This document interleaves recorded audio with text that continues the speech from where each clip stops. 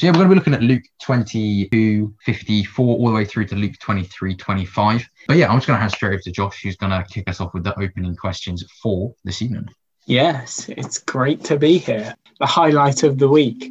So yeah, the first question is, why do we feel guilt and how does it differ to shame?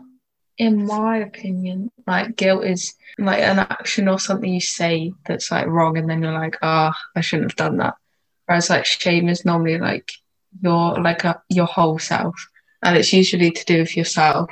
Whereas guilt can like sometimes be related to something that affects others as well. I would say shame is created by other people and guilt is from your insides, yourself.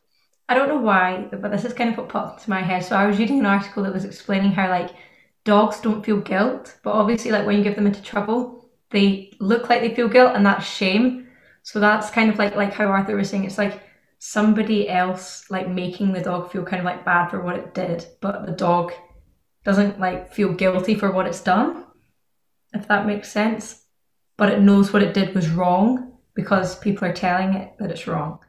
Sorry, it's so random that I used a dog, but I remembered reading that. I thought, that's really cool. I feel like shame can be put upon a person or a family or whatever based on like social things, whereas guilt is something you can only it's like an emotion that you can only put upon yourself. Have you ever been in possession of knowing some really key information that no one will believe? And if you have, what is that situation? Basically, have you ever kept an important secret? I can relate to that, to be honest. It was when we were preparing to see if we could move to France. Weren't sure whether God was asking us to move to France, and so my dad told me to keep it up to wraps before he told people, and so it was a big thing that so was obviously going to change my life and other people and my family's life, and obviously involving the fact that my friends may never see me again. So it was a big secret that I had to keep to myself. Like birthday surprises, if you're surprising like a family member with something. Say my dad's birthday last month, like me, my sisters and my mum all had to keep the secrets like in so that he didn't find out what we were planning. When my sister was pregnant, because I had to keep it a secret for like 2 months, and that was an absolute nightmare. So yeah. Definitely, all brilliant examples. So yeah, while you're thinking, I'm going to have a quick bit of a natter about why I chose these two questions. And first, it's like we've got this amazing passage which runs all the way from Peter disowning Jesus, which we looked at in the last couple of weeks, where Peter says, "I will never betray you. I will never let you down." Peter says that he will die with Jesus, but here we see Peter completely lives up to the prophecy that Jesus said that he will deny him 3 times before the cock crows. And Peter sees this. He feels immense guilt for that action. Guilt is often okay. Guilt is good. Guilt shows we recognize what we've done is wrong. Guilt is putting you in that situation where you realize, you know what, I messed up. Guilt would be me stealing from a shop and then realizing that was a bad thing to do. Guilt would be, the shame part is completely different. Shame takes us on a journey. It locks something so deep down inside us that we hide it from everyone. We hide it from even the people we're closest to. And it's such a deadly thing, shame, because shame makes you create a whole different persona.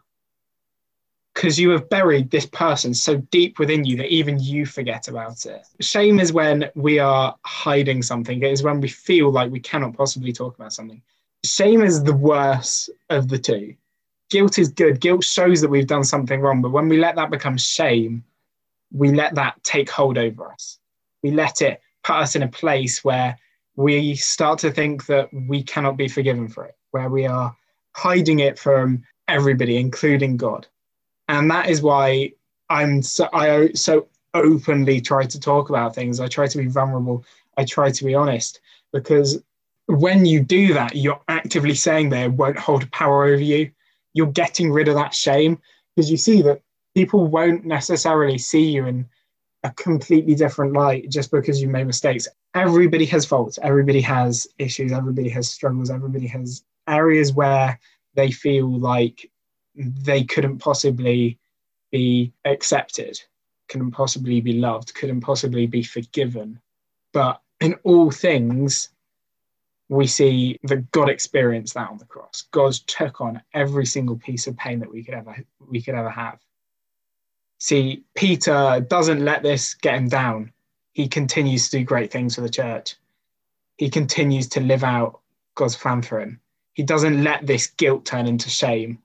He doesn't lock it down as a secret and hide it. He lets himself get through it. He is open and he sees what he has done wrong and he repents. And so, yeah, that's kind of what I'm saying with the whole question about how guilt is good, shame isn't as much. Of course, we're in a place where if we are feeling guilty, we know we've done wrong. Realistically, when we look and we think, yeah, this is going to be perfect. It can't be perfect because it's not Jesus. And yeah, my second question about the position of having some really key knowledge that no one will ever believe. And here we've got Jesus. Jesus knows he's Son of God. Jesus knows that he is the one true heir to God's throne. And he hides it because he knows that they're not going to believe him. He doesn't want to give them an even bigger excuse to put him through more torture than God has planned for him. When we see that the chief priests and teachers of the law say, if you're a Messiah, then tell us. Like, I tell you, you will not believe me. Jesus has done so many great things on this earth and people are still betting against him. And so, yeah, that's kind of what I wanted to say. I will hand over to the amazing Benjamin Coombs. And I hope you all enjoy your evenings. Thanks very much, Josh. Yeah, that was great. Before we get going, or would a couple of people like to read the passage? So the passage that we've got for today is 22 verse 54 all the way through to 23 verse 25. So if there's a couple of people who would like to split that up, that'd be great. I'll volunteer. Yeah, I'll read a bit. Peter disowns Jesus. Then seizing him, they led him away and took him into the house of the high priest. Peter followed at a distance, but when they had kindled a fire in the middle of the courtyard and had sat down together, Peter sat down with them. A servant girl saw him seated there in the firelight. She looked closely at him and said, "This man was with him," but he denied it. "Woman, I don't know him," he said. A little later, someone else saw him and said, You also are one of them." Man, I am not," Peter replied. About an hour later, another asserted, "Certainly this fellow was with them, for he's a Galilean." Peter replied, "Man, I do not know what you are talking about." Just as he was speaking, the rooster crowed. The Lord turned and looked straight at Peter. And Peter remembered the words the Lord had spoken to him. "Before the rooster crows today, you will disown me 3 times. He went outside and wept bitterly. The guards mocked Jesus. The men who were guarding Jesus began mocking and beating him. They blindfolded him and demanded, "Prophecy, who hit you?" And they said many other insulting things to him. Jesus before Pilate and Herod. At daybreak, the council of the elders of the people, both of the chief priests and teachers of the law, met together, and Jesus was led before them. "If you are the Christ," they said, "tell us." Jesus answered, "If I tell you, you will not believe me. If I asked you, you would not answer. From now on, the Son of Man will be seated at the right hand of the mighty God." They all asked, "Are you then the Son of God?" He replied, "You are right in saying I am." And they said, "Why do you not need any more testimony? We've heard it from his own lips." Chapter 23. Then the whole assembly rose and led him off to Pilate. And they began to accuse him, saying, "We have found this man subverting our nation. He opposes payment of taxes to Caesar and claims to be Messiah, a king." So Pilate asked Jesus, "Are you the king of the Jews?" "You have said so," Jesus replied. Then Pilate announced to the chief priests and the crowd, "I find no basis for a charge against this man." But they insisted, "He stirs up people all over Judea by his teaching. He started in Galilee and has come all the way here." On hearing this, Pilate asked if the man was a Galilean. When he learned that Jesus was under Herod's jurisdiction, he sent him to Herod, who was also in Jerusalem at the time. When Herod saw Jesus, he was greatly pleased because for a long time he had been wanting to see him. From what he had heard about him, he hoped to see him perform a sign of some sort. He plied him with many questions, but Jesus gave him no answer. The chief priests and the teachers of the law were standing there, accusing him. Then Herod and his soldiers ridiculed and mocked him, dressing him in an elegant robe. They sent him back to Pilate. That day, Herod and Pilate became friends. Before this, they had been enemies. Pilate called together the chief priests, the rulers, and the people, and said to them, "You brought me this man as one who was inciting the people to rebellion. I have examined him in your presence and found no basis for your charges against him. Neither has Herod, for he sent him back to us. As you can see, he has done nothing to deserve death. Therefore, I will punish him and then release him." But the whole crowd shouted, "Away with this man! Release Barabbas to us." Barabbas had been thrown into prison for insurrection in the city and for murder. Wanting to release Jesus, Pilate appealed to them again, but they kept shouting, "Crucify him, crucify him." For the third time he spoke to them. "Why? What crime has this man committed? I have found him no grounds for the death penalty. Therefore, I will have him punished and then release him." But with the loud shouts, they insistently demanded that he be crucified, and their shouts prevailed. So Pilate decided to grant their demand. He released the man who had been thrown into prison for insurrection and murder, the one they asked for, and surrendered Jesus to their will. Amazing. Yeah, thank you. Thank you so much, both of you. Yeah, so today, as I said, we're looking at the passage, which is looking at Jesus's 5 trials that he undergoes from Luke 22:54 all the way through to Luke 23:25. It follows the story of Jesus going through, being taken through several different trials and religious courts and legal courts, and we see a whole kind of spectrum. So the previous week, Josh spoke on Luke 22, talking about Jesus in Gethsemane, where we see him betrayed by Judas, one of his closest friends. We see the religious leaders and the soldiers and the servants, they carry Jesus off. They walk out of the Garden of Gethsemane with Jesus, the Son of God. He's being marched off by these chief priests, officers of the temple guard, and the elders. And we can see in verse 53 of chapter 22 that they do this all violently with swords and clubs. You see, if you just read that account where they carry Jesus off from Gethsemane, it would be easy to imagine that Jesus must be some sort of dangerous criminal, for he's treated like one. He's treated like a man leading a rebellion. But you see, this could not be further from the truth, because Jesus is many things. He came to earth to bring many things, but he did not come to bring violent insurrection. And this has been a key theme that we've seen all the way throughout the Gospel of Luke. We've seen that Jesus has always come to just bring the good news.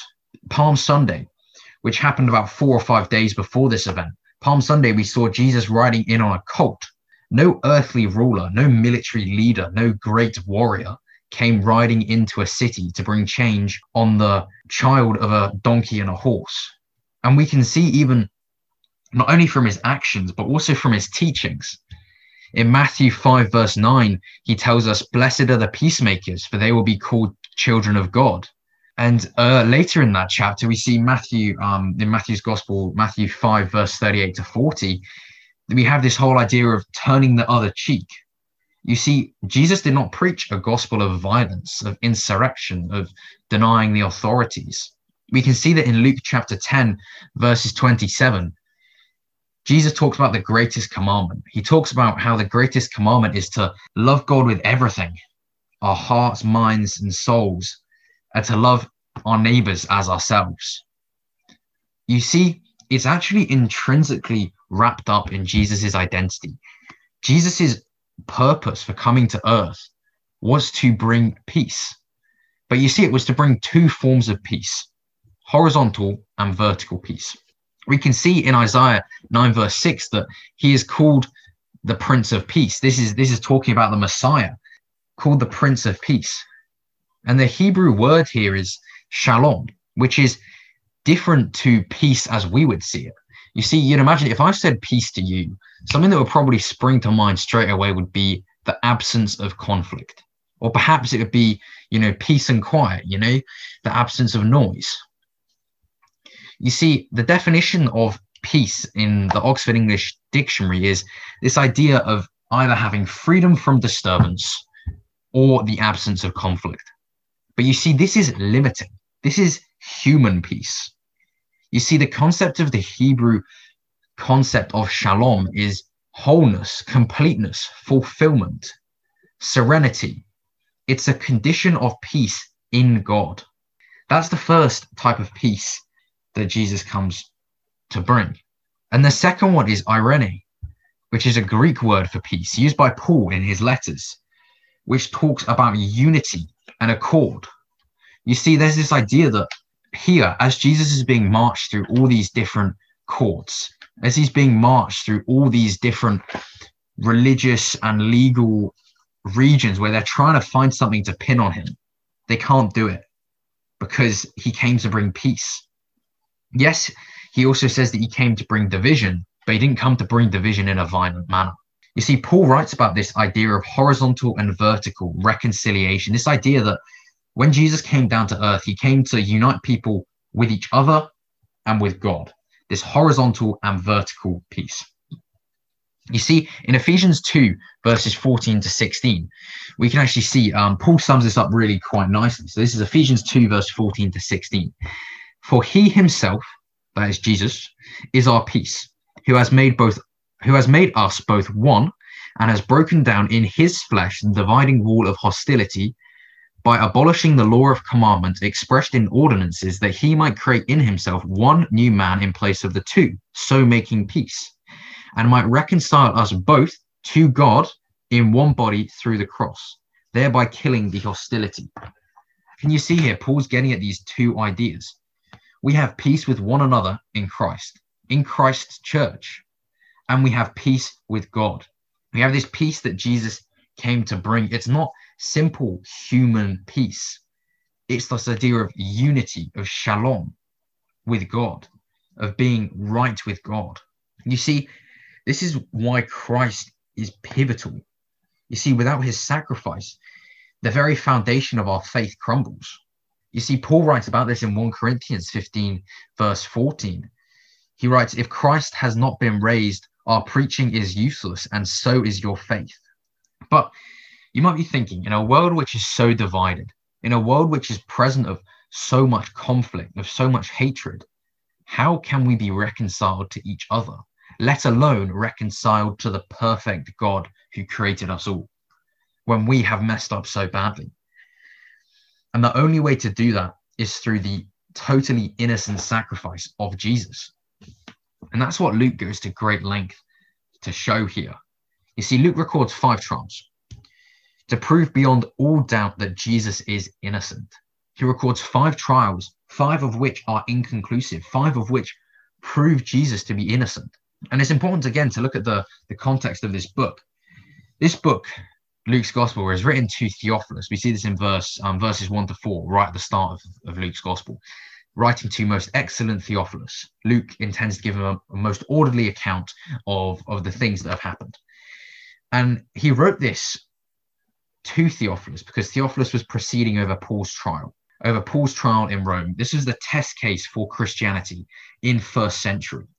And this is why Luke wants to show that actually the foundation of the Christian faith is rooted in someone who is utterly blameless, who was wronged by the authorities at the time.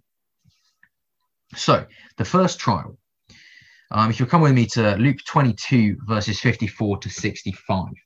This is the first trial, and we can see that this is at the house of the Jewish high priest, Caiaphas.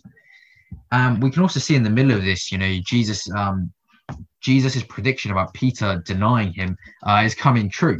So we can see that, they've just left Gethsemane. Verse 54, they seized him and led him away, bringing him into the high priest's house.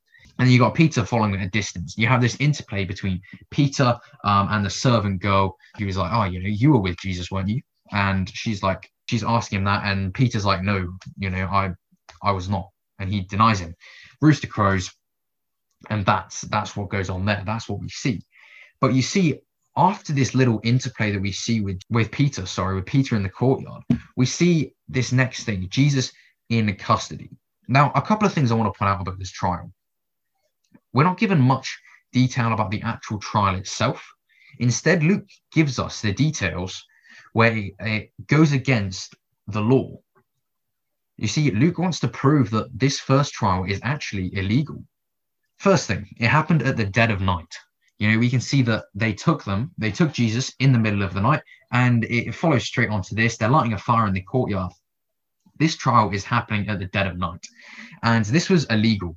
It was prevented by the Sanhedrin, and it was basically to prevent dodgy activity going on. It was to ensure that all trials were meant to be carried out in daylight, so that they were meant to be more upstanding. Here we have a trial going on in the dead of night. It's pretty suspicious. The next thing that we see is in verse 63 to 64, you see, they haven't even accused Jesus of anything. They haven't even passed judgment on him, but they're beating him and mocking him. Again, that's also illegal. That's forbidden by Jewish law. So here we have this Jewish court led by the high priests that is contravening their own laws. This is what Luke's trying to get at. He's trying to show how hypocritical and flawed the system was. Paul talks about how you can't beat people before passing judgment on them in Acts 23 verse 3. Again, he's in a similar situation, so if you want to check that out. But you see, Luke wants to show here through this that the Jewish authorities care nothing for actual justice. They just want to get their own back onto Jesus. They just want to get their own back onto this man who's been stirring up the crowds against them, who the crowds are hanging on to his every word rather than onto theirs. There's this conflict, this rivalry. Now, moving on to the second trial, chapter 22, verses 66 to 71. Same group of people. Exactly the same group of people who trialed him overnight, but you see, they've got to do it in the day to make it legitimate. And the very existence of this trial actually proves that the first trial was illegal. You see, if the first trial was fully legal, why would they need a second one to have it done legitimately? It just clearly undermines their whole kind of reasons behind it. We can see, verse 66, when the day came, the assembly of the elders and of the people gathered together, both chief priests and scribes. So this is exactly the same people, but they're meeting together in daytime, so that it appears just.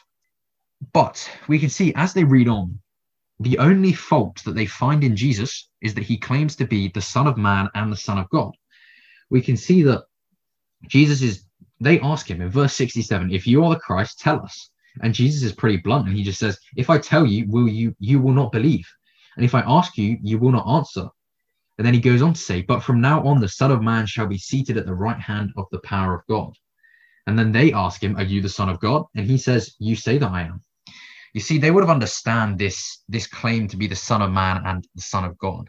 This idea of being Son of Man and Son of God, it comes back to this 100%. It shows Son of Man, 100% man. Son of God, 100% God, 100% of the time, as Josh would like to say. He's fully human and fully divine. And this phrase, Son of Man, has been used before in the Old Testament, which they would have known so well. Used in Daniel chapter 7, verse 13, Son of Man. It's referring to the Messiah. And in 1 Chronicles 17, verses 13 to 14, there's another reference to the Son of Man. These are all names for the Messiah, God's anointed, God's chosen one.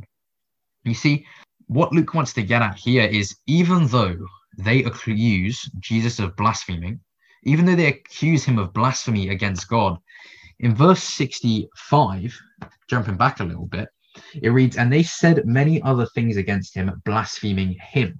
You see, Luke's saying that the real blasphemers here are the Jewish high priests, because they are refusing to accept, they're refusing to be open to the idea that Jesus is the Son of God, and they're rejecting it. So we've had these first two trials. They've been with the Jewish authorities, the Jewish high priests.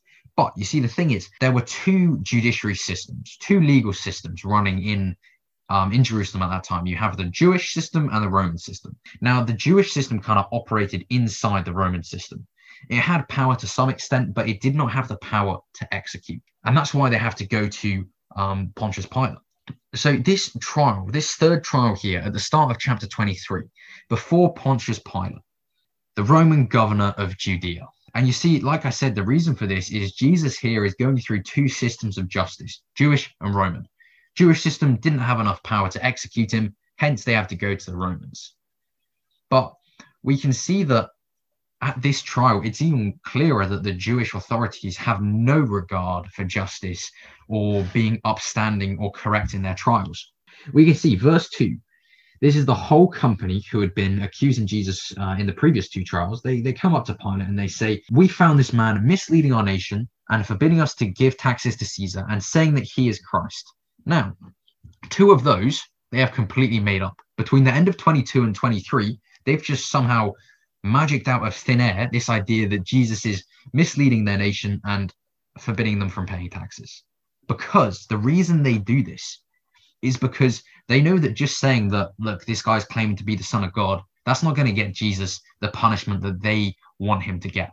We can actually see, though, that like this idea of them saying that Jesus is opposed to paying taxes is absolutely ludicrous. If you remember back to 4 or 5 weeks ago when we looked at paying taxes to Caesar, Luke 20 verse 25 reads, "Give to Caesar the things that are Caesar's and to God what is God's." Jesus literally says, look, you got to pay your taxes. This is said when Jesus is talking to the spies of the religious leaders in front of a big crowd. He is explicitly commanding them to pay taxes to Caesar. So clearly Jesus is innocent. So this first trial, we've got the accusations that have been laid out. Now, what's the result of this? In verse 2, despite these false claims about Jesus, despite claiming that he's leading insurrection, stopping them paying taxes, and saying that he is the Christ, verse 4, we can see Pilate's response. Then Pilate said to the chief priests and the crowds, "I find no guilt in this man." Pilate says that he's innocent. He declares Jesus innocent. But we can see that Pilate lacks the moral backbone to actually do what's right. You see, he's acting here totally in the interest of self-preservation. He knows that the Jewish leaders are jealous of Jesus. He knows that the Jewish leaders are jealous of the way that Jesus speaks with such authority. Now, actually, John records in his gospel, John chapter 19, verse 12, it reads, Pilate tried to set Jesus free, but the Jewish leaders kept shouting, saying, "If you let this man go, you are no friend of Caesar." You see, Pilate's livelihood is at threat here. His job is at threat.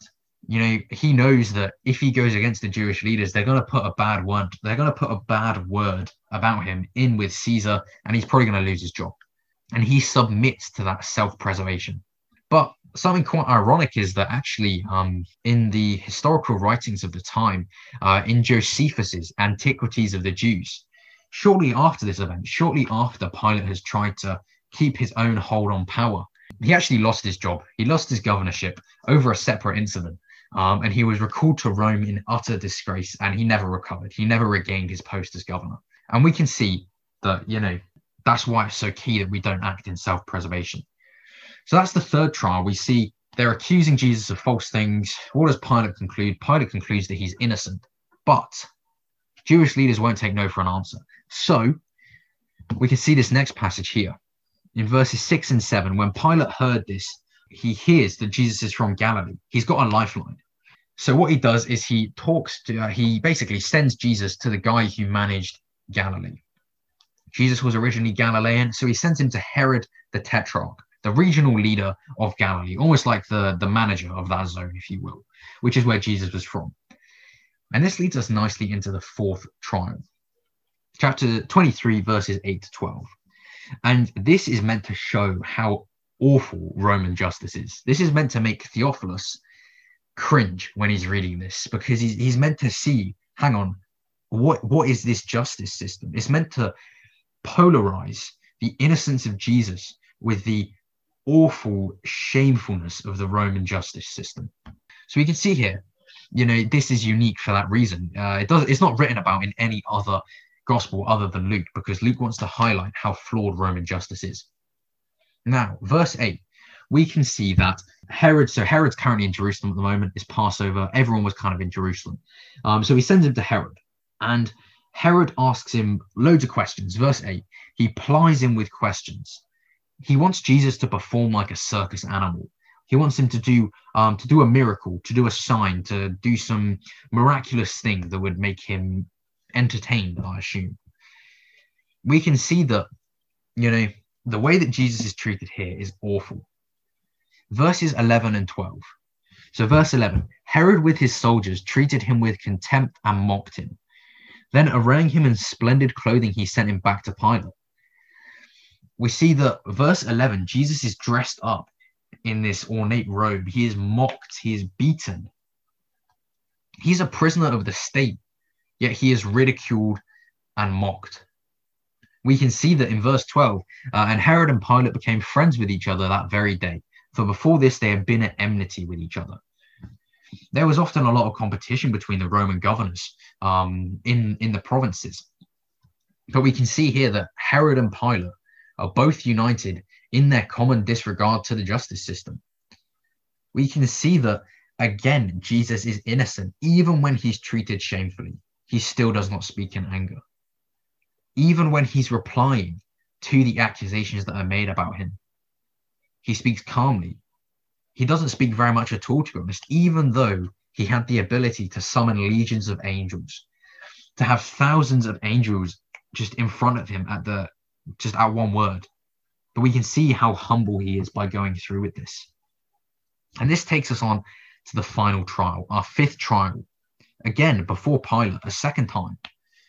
But you see, this time he's before Pilate, the chief priests, the rulers, and the people. Verse 13, Pilate then called together the chief priests and the rulers and the people and said to them, you brought me this man as one who is misleading the people. That's the accusation. They're accusing Jesus of insurrection, of kind of rising up against Rome, causing riots, just generally disrupting the peace. But we can see actually verse 14, Pilate makes another declaration. He says, and after examining him before you, I did not find this man guilty of any of your charges against him. Pilate didn't find him guilty. He's declaring that Jesus is innocent, totally. Verse 15 reads on, neither did Herod, for he sent him back to us. And then reading on in verse 15, nothing deserving death has been done by him. We can see that he is declaring Jesus is totally innocent. But moving on to verse 18, we can see that actually the Jewish leaders will not take no for an answer. Look how they rile up the crowd. They're all crying out together. The crowds are fickle. 4 days ago, literally the start of the week, they were laying down their coats, they were laying down branches, they were, singing the words of the messianic prophecy from the Psalms. But here they're crying out for his death, for his execution. Despite Jesus' perfection, despite being fully upstanding, perfect, blameless, sinless. This is again repeated by Pilate in verse 22. He says, verse 22, a third time he said to them, why? What evil has he done? I have found in him no guilt deserving death. But you can see that in an attempt to keep the peace, in an attempt to keep the people happy, he releases a convicted murderer. A convicted murderer walks free, and Jesus, the perfect Son of God, is condemned. But we can see, looking back over these 5 trials, the 2 with the Jewish leaders, the first one with Pilate, the second one with Herod, and the final one with everyone there, and the crowd included. We're meant to take heart, because while Luke is writing this to show Theophilus the past Roman injustices, just take a minute to think. Here we have 2 legal systems being run by Jesus' sworn enemies. And if over the course of 5 trials, they still could not find him guilty, then he truly is, as John says in chapter 1, verse 29 of his gospel, the Lamb of God who takes away the sin of the world. And that should be of great encouragement to us. Because if even Jesus' sworn enemies could not find him guilty of anything, it's clear that he must have been perfect, holy, and blameless. And he had to be that perfect, blameless, innocent lamb in order to atone for our sin. In order, like that peace I was talking about, in order to bring horizontal and vertical peace, he had to be the perfect, blameless Son of God. And yeah, that's what we're going to see next week, with why that's so significant with the lead up to Good Friday and Easter Sunday. So yeah, that's actually all I'm going to talk about for this evening. I'll hand back to Josh if he's got anything else to say while I'm just sorting out the breakout rooms. But yeah, other than that, that is all from me for this evening. I love when Ben speaks. Does anybody else just love his conviction? You can really hear God. And yeah, I just love how Jesus, even with 5 trials, even with 5 horrific moments, this whole journey, we still see that he is putting God first. He has so many opportunities to turn around and just be like, you know what, this isn't what I want. This isn't. And then for many of us, we wouldn't have even made it past that first trial if we were without the heart that he had. And that's what set him apart. He leaves the Holy Spirit with us. He leaves that same power that dwells in him with us. But he allows God to be at the center of it all, 100% of the time, as we always say. 100% man, 100% God, 100% of the time. That's, yeah. I just loved tonight. Don't really think there's anything else I really want to add. So, yeah.